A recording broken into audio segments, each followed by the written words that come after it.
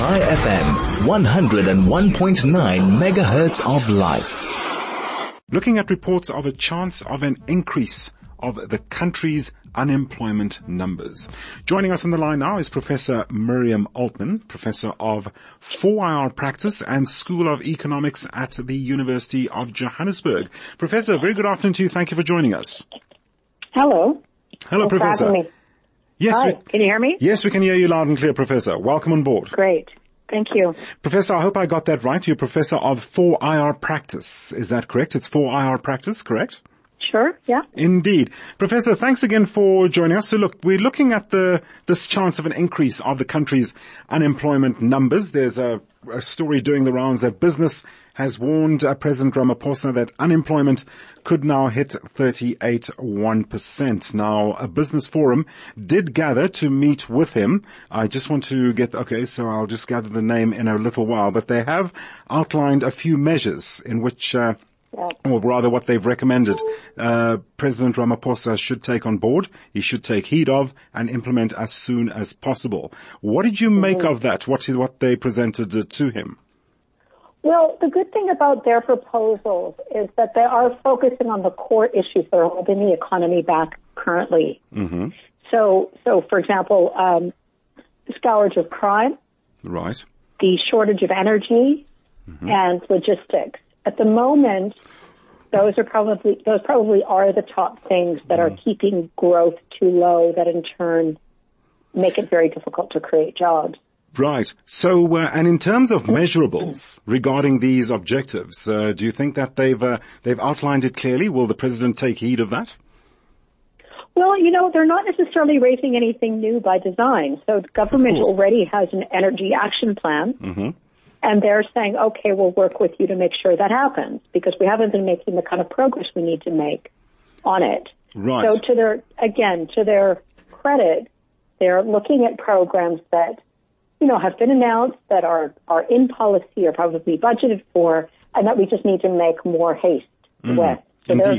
they're gonna put their energy and finite resources behind that to make sure it moves faster. I would say that's a very, very good approach.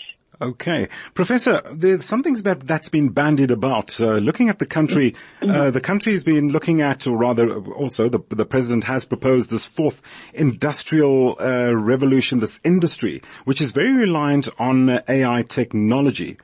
Should the country at least look at easing that? Is that detrimental? Is that posing a hurdle to the whole process? What is your take on that? I'm not sure that I completely understand the question. No doubt the country has to move on a 4IR agenda. Right. Certainly the industry is making great progress. We've got fantastic broadband coverage of the country. Critical issues, and this is covered in the National Infrastructure Plan that I was working on that was published last year, is that we need to do better on access issues. But generally speaking, we've got fantastic broadband coverage of the country. We just need to improve on our access, and then, of course, technological advancement. But that's not critical to the jobs, the jobs crisis that we're facing right now. Right. So what other areas do you think one should be delving into, one should be looking into and unpacking in order to, alleviate the situation? Well, there's a lot going on right now around youth programs, of course. There's the Presidential Youth Initiative. There's that business is driving. Education, of course, we need to do better on making sure that young people make it through, finish high school and make it into post-school opportunities. There's a lot of work with post-school youth to improve their channeling. We probably want to see more kids staying in school when the labor market is weak and not entering the labor market so early. But by and large, if we want to see progress on employment, we need to do some of the things that the business grouping have outlined. We need to start getting some growth in the economy. Nothing will replace the need for that.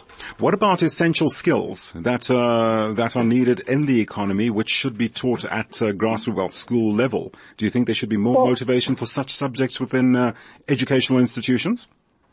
Well, I think it's a similar point that I was making, which is that we want to see more kids finishing high school and getting into post-school vocational to higher education, and obviously learning core skills. Now, recently there was a report that really just reiterated the challenge that we have where kids at an early age aren't reading for meaning. And that is a core gap for the majority of children, actually. And Mixed Ball has been really driving that agenda and was recently reporting on it nationally. Right. And there's loads of effort to attend to that problem, but we're just not making, COVID didn't help, frankly, but we're not making the kind of progress that we need to. And that is a foundational thing for everything that comes after that.